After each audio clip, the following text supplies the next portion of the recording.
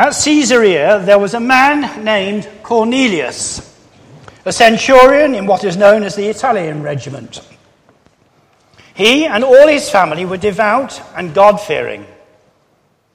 They gave generously to those in need and prayed to God regularly. One day, at about 3 p.m, he had a vision. He distinctly saw an angel of God who came to him and said, "Cornelius."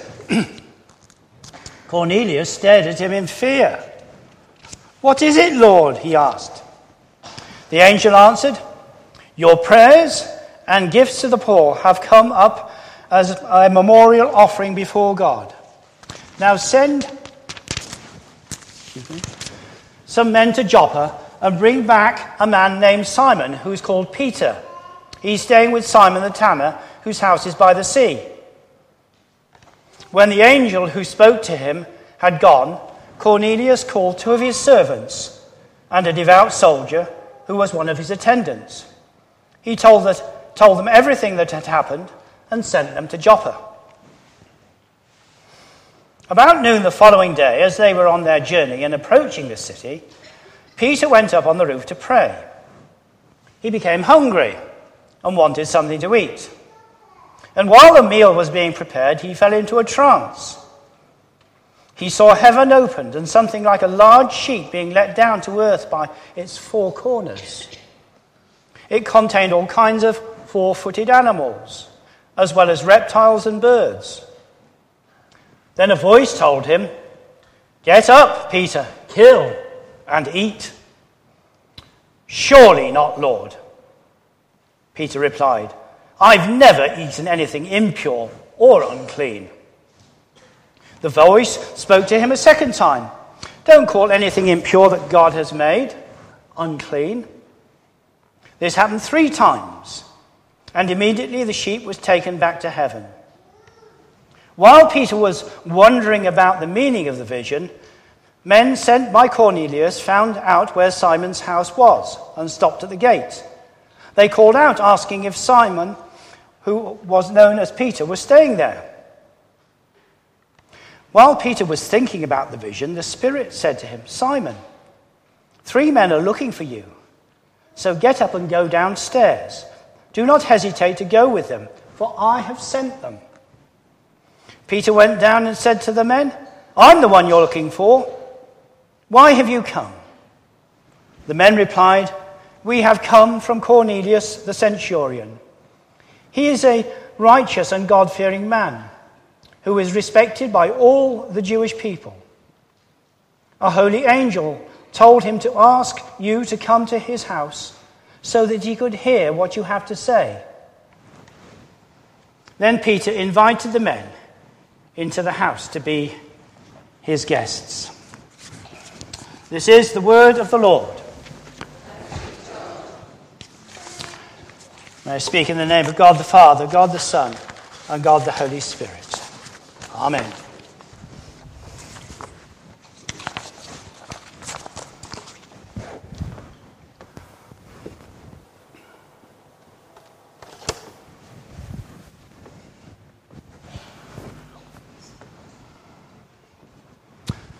Pride, Prejudice and Prayer, called it, Acts chapter 10.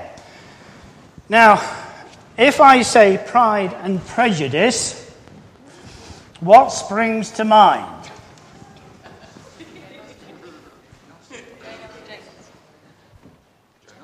Jane Austen? And then if you think, sorry? Yeah, and then think a little bit further on from that to the BBC's original presentation. Right, ladies, I know you want to see it, don't you?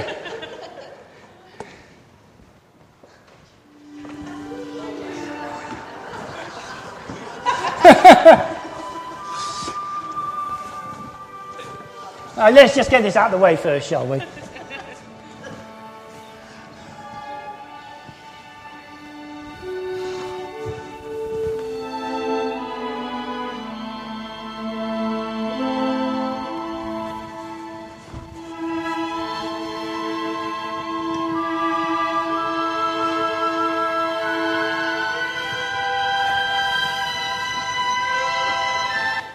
Sorry, that's all you're getting.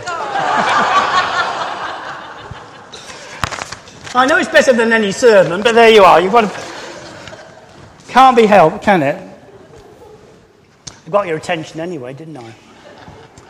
So, pride and prejudice and prayer. Well, it's got absolutely nothing to do with Colin Firth at all. It's Acts chapter 10, as I've said. Now, God's design for saving the world was always much bigger than the Jewish nation. Jesus said that God had sent him to die for the whole world. John 3:16. For God so loved the world. And he gave the Great Commission to his disciples, didn't he?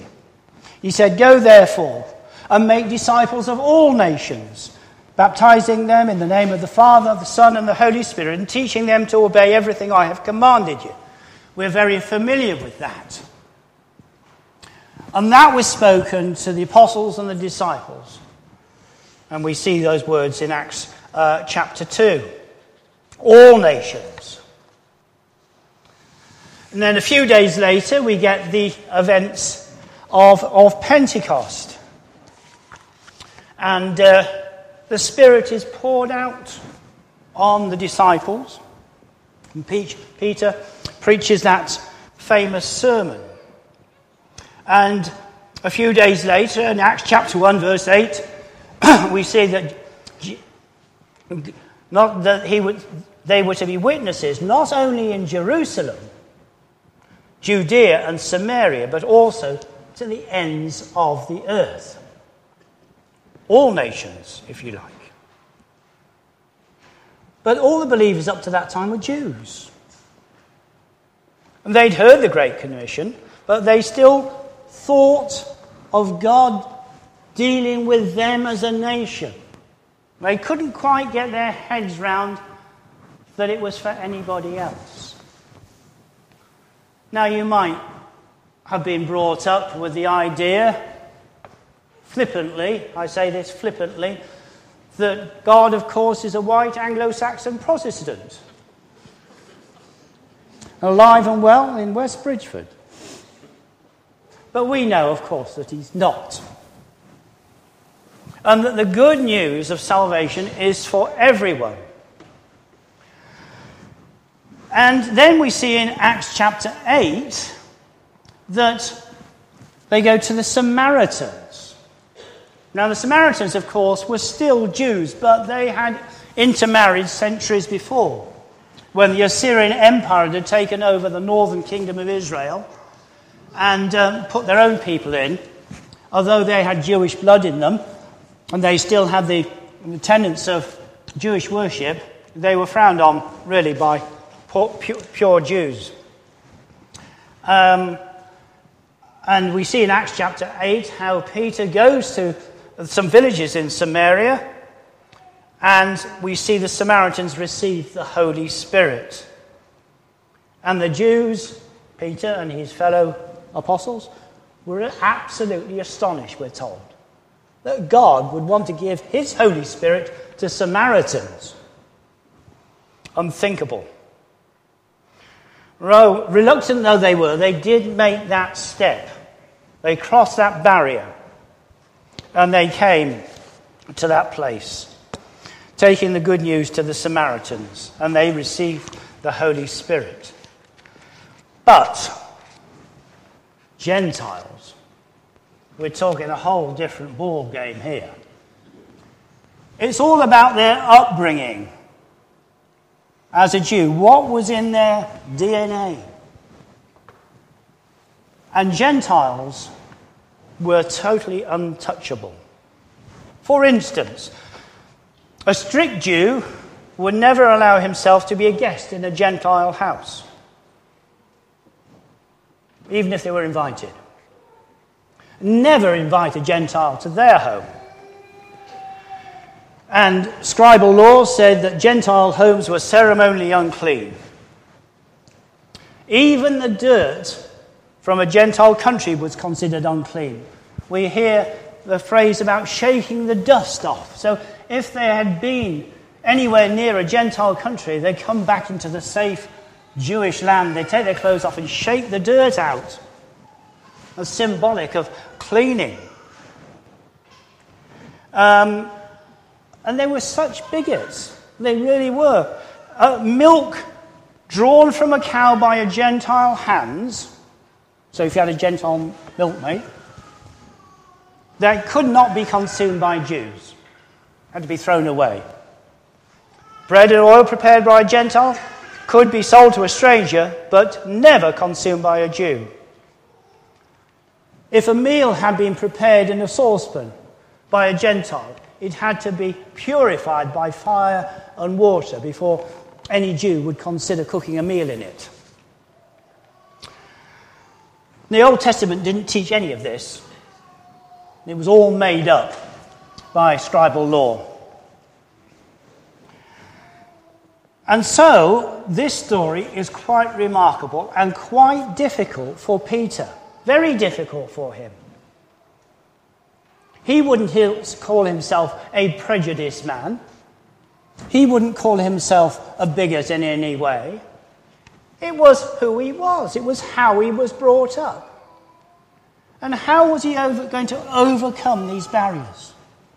Well, like any other barrier, when God wants to break it down, he intervenes and does so. So let's have a look at this story, shall we? First of all, God prepares the way, as he always does. He's working there before we ever get there.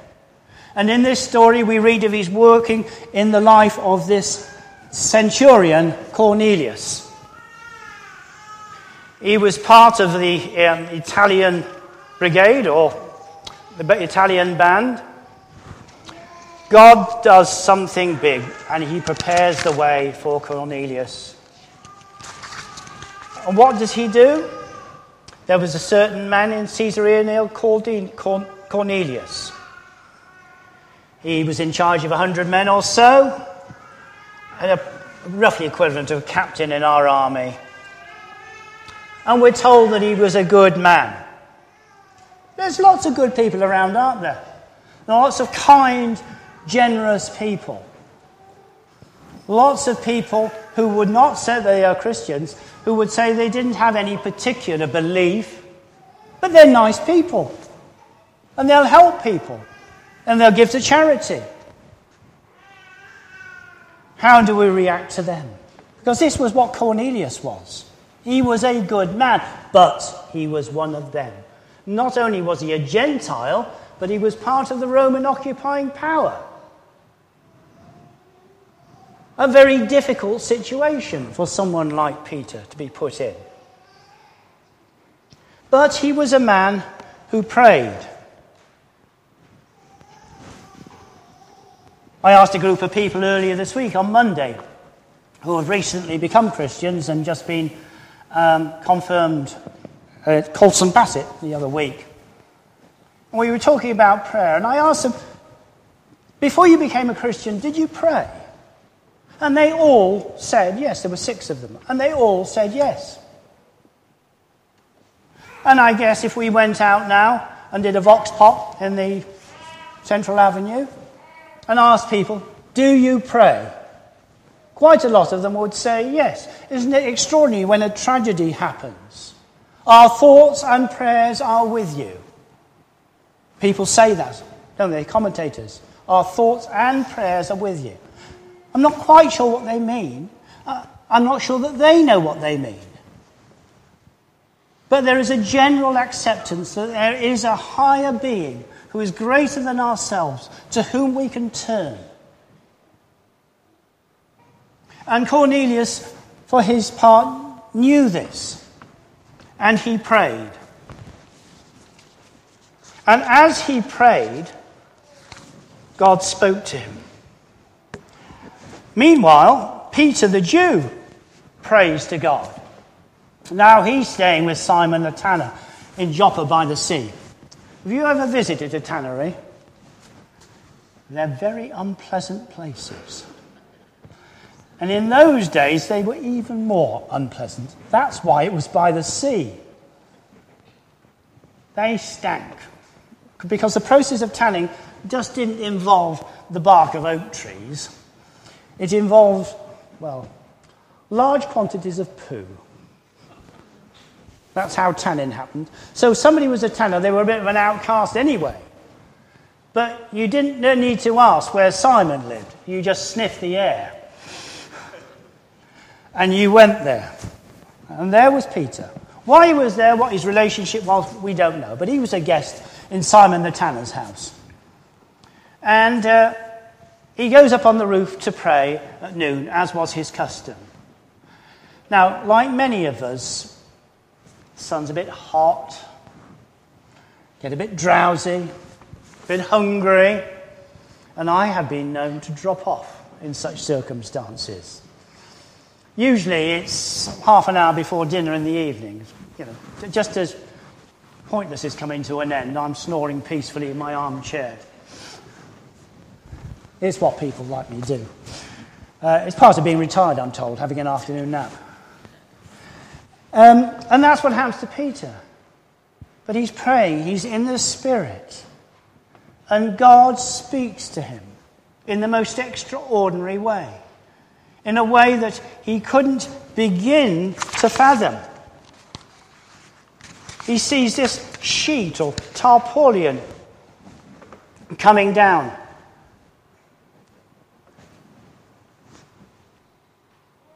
And he looks in it, and there's all these unclean animals.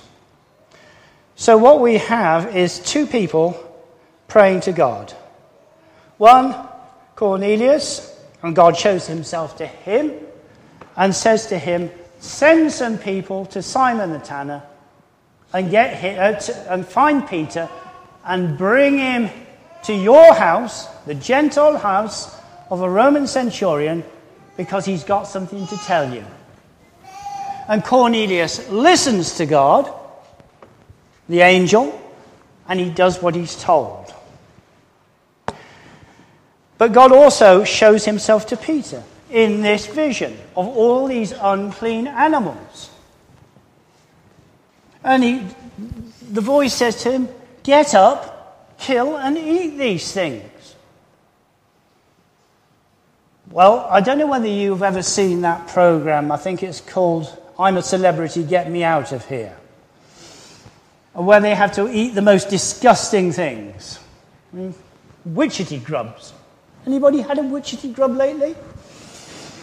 No, I couldn't. Oh, eating spiders and rats and... And it was just the same for Peter. That was his reaction. No, that's disgusting. I will never do that. 3 times that voice came and said to him, these are God's creatures. Why are you being so negative? So what was the reaction? Well, we have 2 reactions. First, Cornelius says, yes, I will, and he does what he's told. And then Peter blows his top. And when I was reading this, it put me in mind of just how God can work in people. Some of you might remember this. Where do the terrorists return to our sanctuary, to the Irish Republic? And yet Mrs. Thatcher tells us that that republic must have some say in our province. We say never, never, never, never.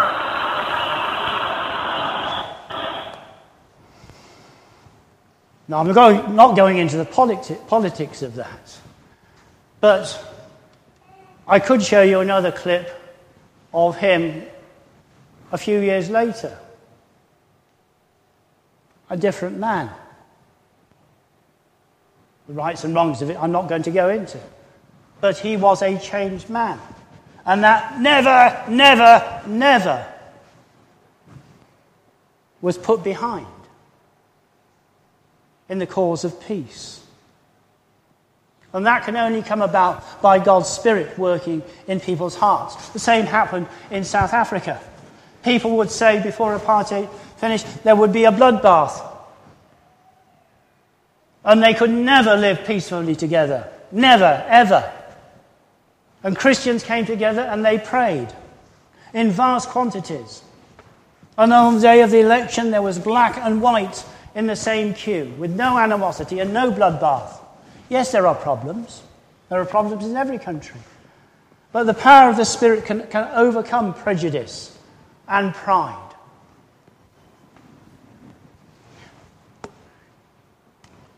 So pride is overcome, and God changes Peter's heart. Everything that he fundamentally believed in, just like Ian Paisley, was put aside because God had spoken to him and changed his heart. And all that he thought was important, all that he thought he held dear, he was able to put aside and be obedient to the call of his God.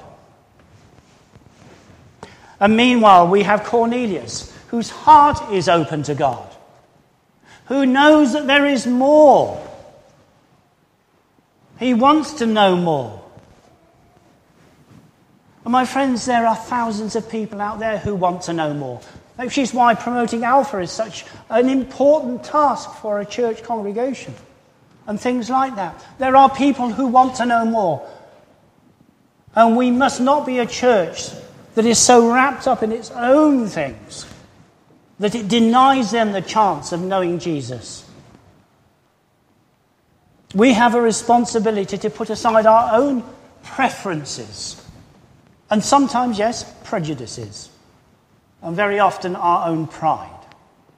For the sake of those who do not know the Lord Jesus. I met a barber in Rugby a few years ago. Well, last year. And he's got a barber shop. It's absolutely crammed. He's a Christian. He became a Christian. Covered in tattoos and piercings. And he said to me, he said, God has put me in this barber shop, and it was ram full of people. Well, nobody went into that barber shop without hearing about Jesus. Absolutely ram full. He said, God gave me a vision. And he's given me a mission. And what was that, he said? I've got to pull people out of the queue for hell. That's what I'm called to do. Pull people out of the queue for hell. And that has to be our mission as well. To bring people to know the Lord Jesus. So Peter's heart was changed because Cornelius' heart was open. And so, got pages stuck together, bear with me.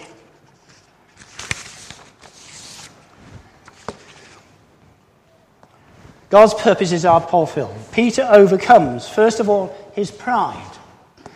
He overcomes his prejudice. And he overcomes his fear. Because pride and bigotry and prejudice very often comes out of fear. Our fear of the unknown, our fear of being asked to step outside our comfort zone of where we are.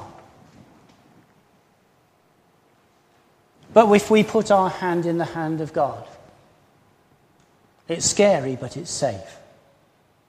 He will not take us anywhere we can't go. He will not ask us to do anything we can't do, because he will equip us. God sets it up. He spoke to Cornelius, he spoke to Peter. All they had to do was act. God speaks to us. All we have to do is act. God is out there working in the lives of good people and people we would call bad. In the lives of everyone. He's working out there now, this morning, in the bars and the coffee shops, on the riverbank at Nottingham. All over the place, God is working in the hearts of people. Are we called to be a Peter? To set aside what we want, our prejudices, to go to them. Put aside our fear And Peter does that, and he delivers the good news to all. And God does the rest. If you just look at your Bible again, what does he do? I didn't read it all. Peter goes to Cornelius' house. He tells them the good news of Jesus Christ. And then, what happened? While Peter was still speaking these words, talking about the resurrection, who is Jesus? Why did Jesus have to die? What about the resurrection? Who is the Holy Spirit? And while he was still speaking, the Holy Spirit came on all those who heard the message. The circumcised believers who had come with Peter were astonished that the gift of the Holy Spirit had been poured out even on the Gentiles. For they heard them speaking in tongues and praising God. Well, you might say, well, we're not like that. I did an experiment in one of the parishes I was in years ago. I had a curate. She was a fairly middle-aged lady. And I said, Elizabeth, I want to do a little bit of experiment. Would you mind dressing up as a tart? And she was a very proper lady. So when I explained why, she said, yes, I'll do it. So we started the service. And we were just in the first prayer. And she came in the door. And even I didn't recognize her. And she catwalked up the aisle and sat there. And you could hear the gasps. People were scandalized. It made a point. A very sad story. I had a friend who was a chaplain at a young offenders institute, Onley. And he had a letter from a church. I can't remember where it was. Because he had given one of the young men who he'd been dealing with and helping, who'd become a Christian, and he said, go to this church. That's the nearest one to where you live. And he received a letter from the church. And the letter said, please do not send any more of your convicts to our church.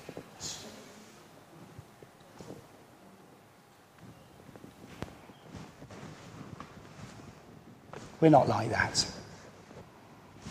We need to be open to what God is saying. So God